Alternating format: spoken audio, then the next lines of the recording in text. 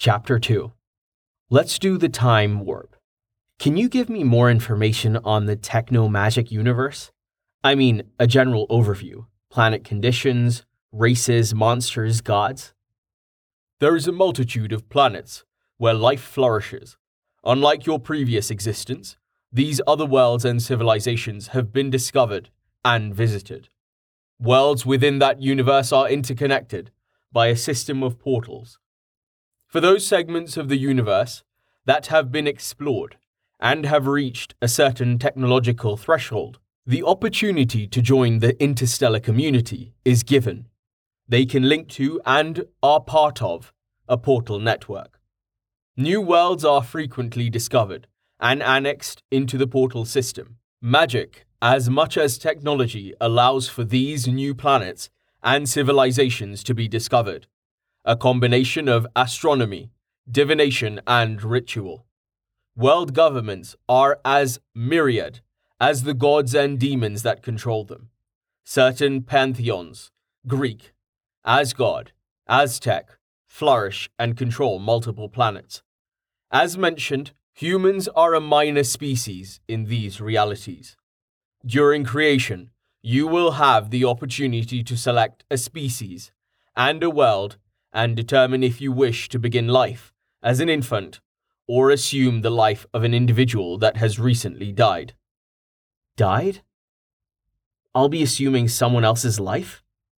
I won't be dead, will I? Some type of zombie or a vampire?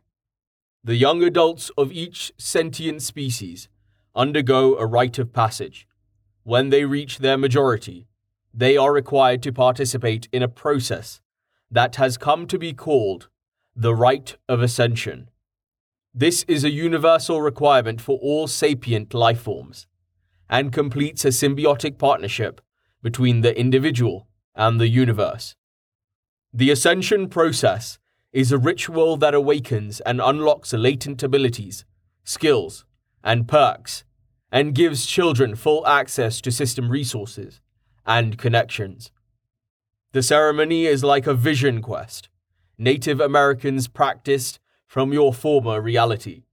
But unlike those quests, it makes changes to the individual's DNA matrix, changes that allow the individual to connect fully with the system protocols.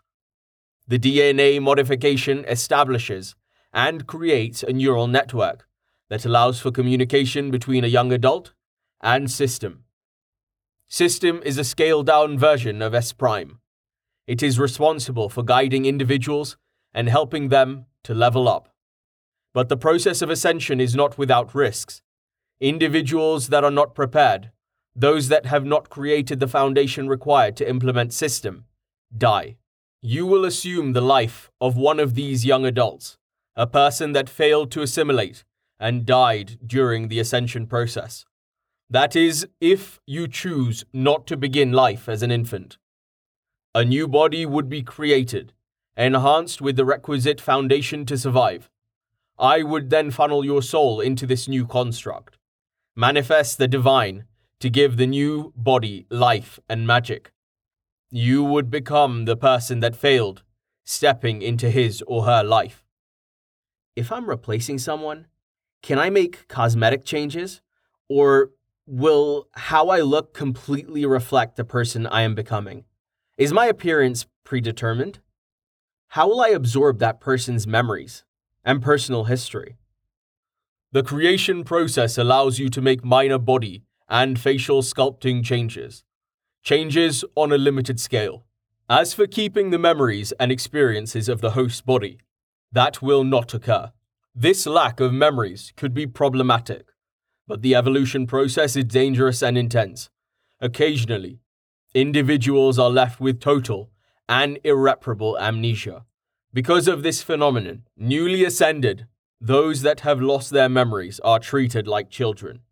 They are trained to understand and control the new abilities they've gained, and retrained, if necessary, to relearn old abilities and skills, as memories and forgotten experiences are re-established. Most individuals are blessed with an instinctive understanding and ability to control the gifts and knowledge gained during ascension, and require little training. You said there were gods and demons, so do I need to worry about them? Will they be able to recognize that I have assumed this person's life? Possibly. Gods and demons have the ability to create and destroy, but no matter how powerful they are not omnipotent or omniscient. You may never gain the attention of a deity, but if you do, there is a chance that increases the more you interact with certain deities, that they can discover and pierce the veil that will be created to obfuscate your past life. Let me be clear. Once you begin your new life, it is a new life. You may remember the details of your previous life. Wisdom and experience may cross over, but that life will be like a dream or a novel you have read. Vague glimpses and shadows of a past that may help guide and influence your decisions. The longer you live, the more those memories will fade, until this new life is all that you remember. You identified this universe as one of techno-magic.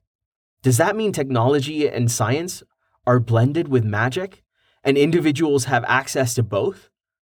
Inventions and innovations are able to be implemented and created so that any, even the lowest level, can use?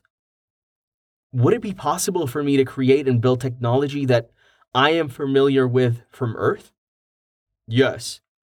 If you have the knowledge, power, and wealth to research and fund projects, there will be nothing to stop you from adapting existing technologies you are familiar with to the current universe.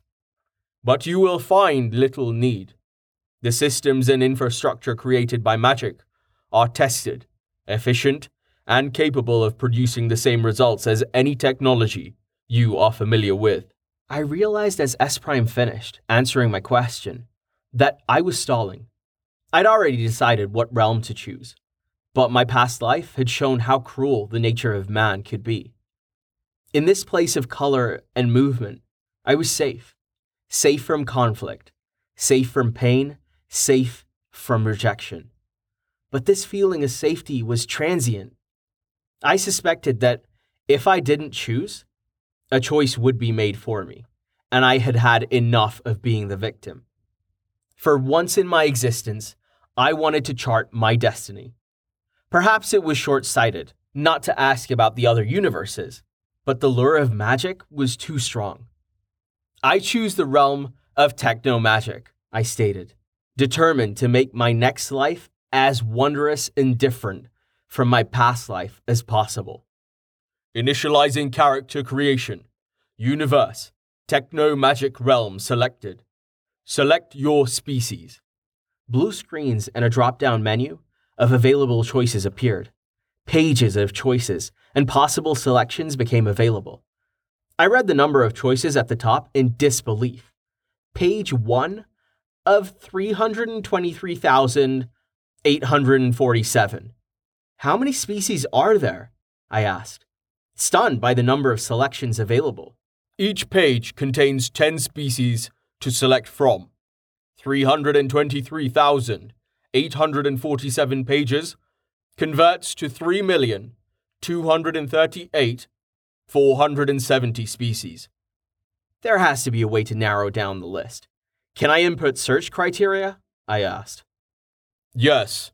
Okay, first, list long-lived species with powerful casting abilities. Species that cost no more than half my current creation points, please. Sorting. Pages 1 of 20 available. Filter by factions. List only those that are considered good or neutral. Remove any evil-aligned species if those exist. And remove species that are at war or have been enslaved or subjugated. Sorting. Pages 1 of 11 available. Remove species that have environmental restrictions. Species that are only capable of breathing water or take harm when exposed to sunlight. Sorting. Pages 1 of 6 available. Remove any species that have existing curses, have low populations, minimal infrastructure, or have recently evolved. Sorting. Page 1 of 1 available. Satisfied with the list of species remaining, I clicked the prompt to view page 1 of 1. 3 species were highlighted. Royal Elf. This species encompasses the traits of all elves, including Wood Elf, High Elf, and Moon Elf. Genetically modified through selective breeding and magical manipulation, they have a high magic affinity. A long-lived species, Royal Elves' average life expectancy is 3,500 years. There have been cases documented of powerful, magic-wielding individuals living over 10,000 years. Because of their unique bloodline, each Royal Elf can earn land and titles as part of a quest chain. Character creation point cost, 20,000 points. Draken, a humanoid version of dragons. This species can become as powerful as their forefathers. Scales create a natural armor that protects individuals, and their ability and affinities with elemental powers allow them to specialize in realms and areas of magic few others can manage. Draken species and elemental affinity are determined by scale color. The brighter and more jewel-like the scale reflects, the more powerful the individual. Red Fire Draken and Blue Ice Draken are considered the most powerful. Draken are well versed in the dragon language, which enhances their spell-casting abilities. Draken become harder to kill as they age. They can live over 30,000 years. Character creation point cost, 21,000. Shay, often mistaken for elves, this species has evolved from fairy, an extra-dimensional people that have evolved and established their own pantheon. As gods, they retain the ability to open portals to an extra-dimensional land. The Summerlands of Fairy is unique. It allows for transportation between all multiverses and can connect 2 points from anywhere in the universe. Sea species include Seelie, Unseelie, Sprites, Slah, Bogs, Banshee, Brownies, and other species. They are closely aligned with nature and have evolved magics and powers that allow them to control the elements. Sea, of all species, can become royalty amongst their people, and unless killed in a very specific manner, are functionally immortal. Character creation point cost, 25,000 points. I'd played elves and Draken in a few fantasy MMOs, because I felt familiar with their skill sets, habits, and weaknesses.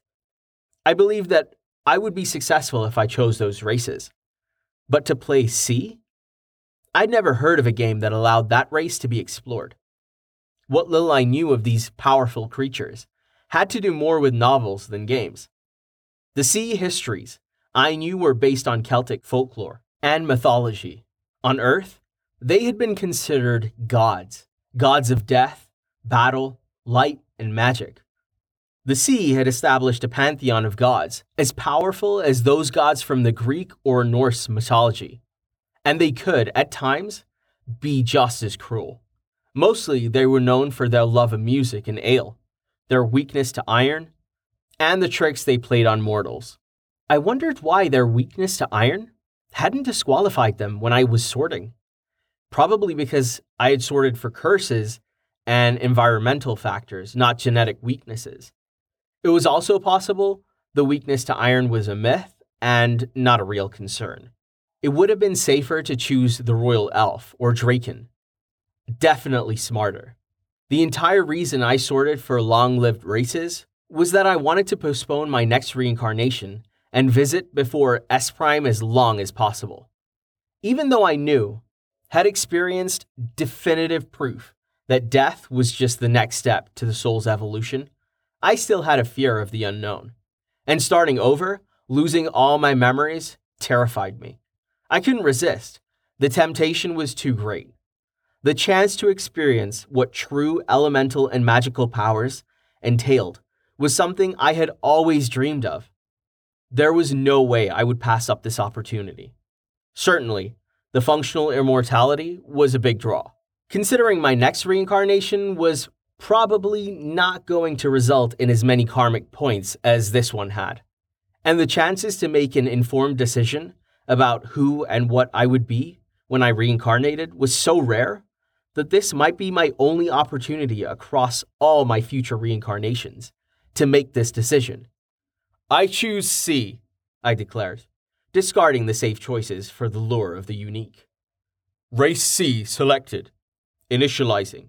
Do you wish to begin life as an infant, or choose an individual that died while ascending? Start life all over, allowing myself to be at the mercy of adults and caregivers? No thanks. I learned the vagaries and dangers of trusting others in my past life.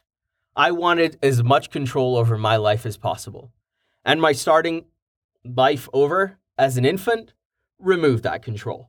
Still, I had concerns about the soul of the individual whose life I would usurp. Fearing the answer, I asked a question that had been bothering me since S Prime had explained the ascension process.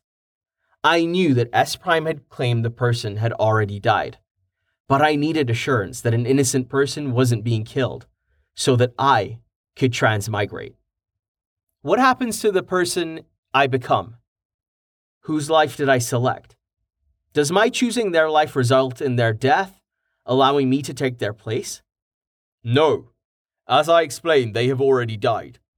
I only allow you an opportunity to transmigrate into the body of an individual that has failed ascension. If you have concerns, I can make an additional allowance. I will allow the person you choose the choice of becoming a disembodied avatar, someone to guide you in your new world. They will become a part of you, your souls linked. Two becomes one, together but separate. They will be given certain abilities. Eventually, they may gain rewards and experience based on service. This experience might earn them the ability to evolve into a new and separate host body, capable of possessing a limited form. That possibility would be dependent on you and your actions. Your soul would have to become strong enough during this incarnation to divide. Do you randomly select individuals to create a pool of choices for me to select from? 0.001% of all individuals who ascend die. The pool you selected from are those individuals who did not ascend successfully. So, am I prolonging their life by choosing them if they become my guide? You are prolonging this incarnation of life, this existence. As should be obvious by now, death is not the end, but a step each soul takes to progress. These individuals have their own karmic creation balance points that will allow them to begin a new life. They will all meet with you like I am doing now? Only individuals with a positive karmic balance over 5,000 meet the minimum requirements to gain my attention. All other individuals automatically reincarnate within the same universe. Most souls never advance between universes. They never gain the karmic points required to evolve and advance. Those with negative karmic balance regress. They start over as infants on a lower universal sublevel. The goal for life is to earn enough karmic creation points to rise to universal sublevel 1? A simplistic interpretation, but essentially correct. What happens to the soul on universe sublevel 1 is the goal of all life. Why factor in karmic debt owed by others' actions then?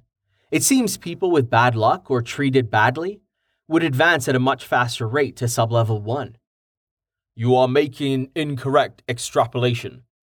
Karmic debt balance only occurs if earned karmic balance is above 5,000 points. The percentage awarded is computed based on a set of criteria I consider when reviewing past life experiences. This percentage averages 0.05%.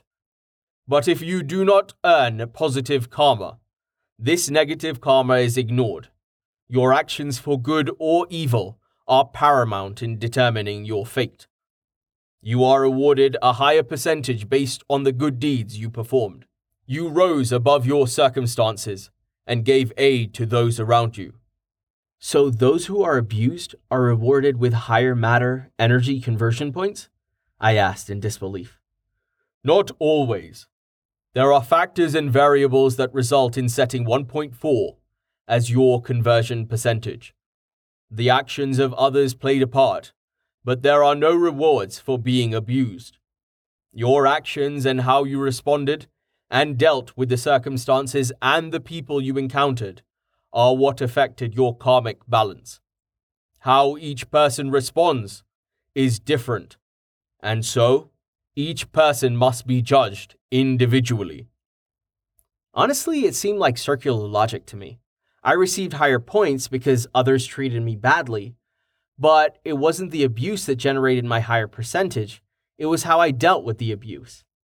But if I hadn't been abused, I wouldn't have had to deal with those issues, so the abuse led to the higher percentage. Maybe you had to be a universal constant, or S prime, to fully understand. But I guess the reason was moot. I certainly wasn't going to appeal the decision and ask for a lower percentage. The decision had assuaged my mind. I wouldn't be responsible for killing an individual if I chose and ascended. That person would die no matter what I chose. I choose an ascended C and the avatar assistant. Sorting, sorting, sorting.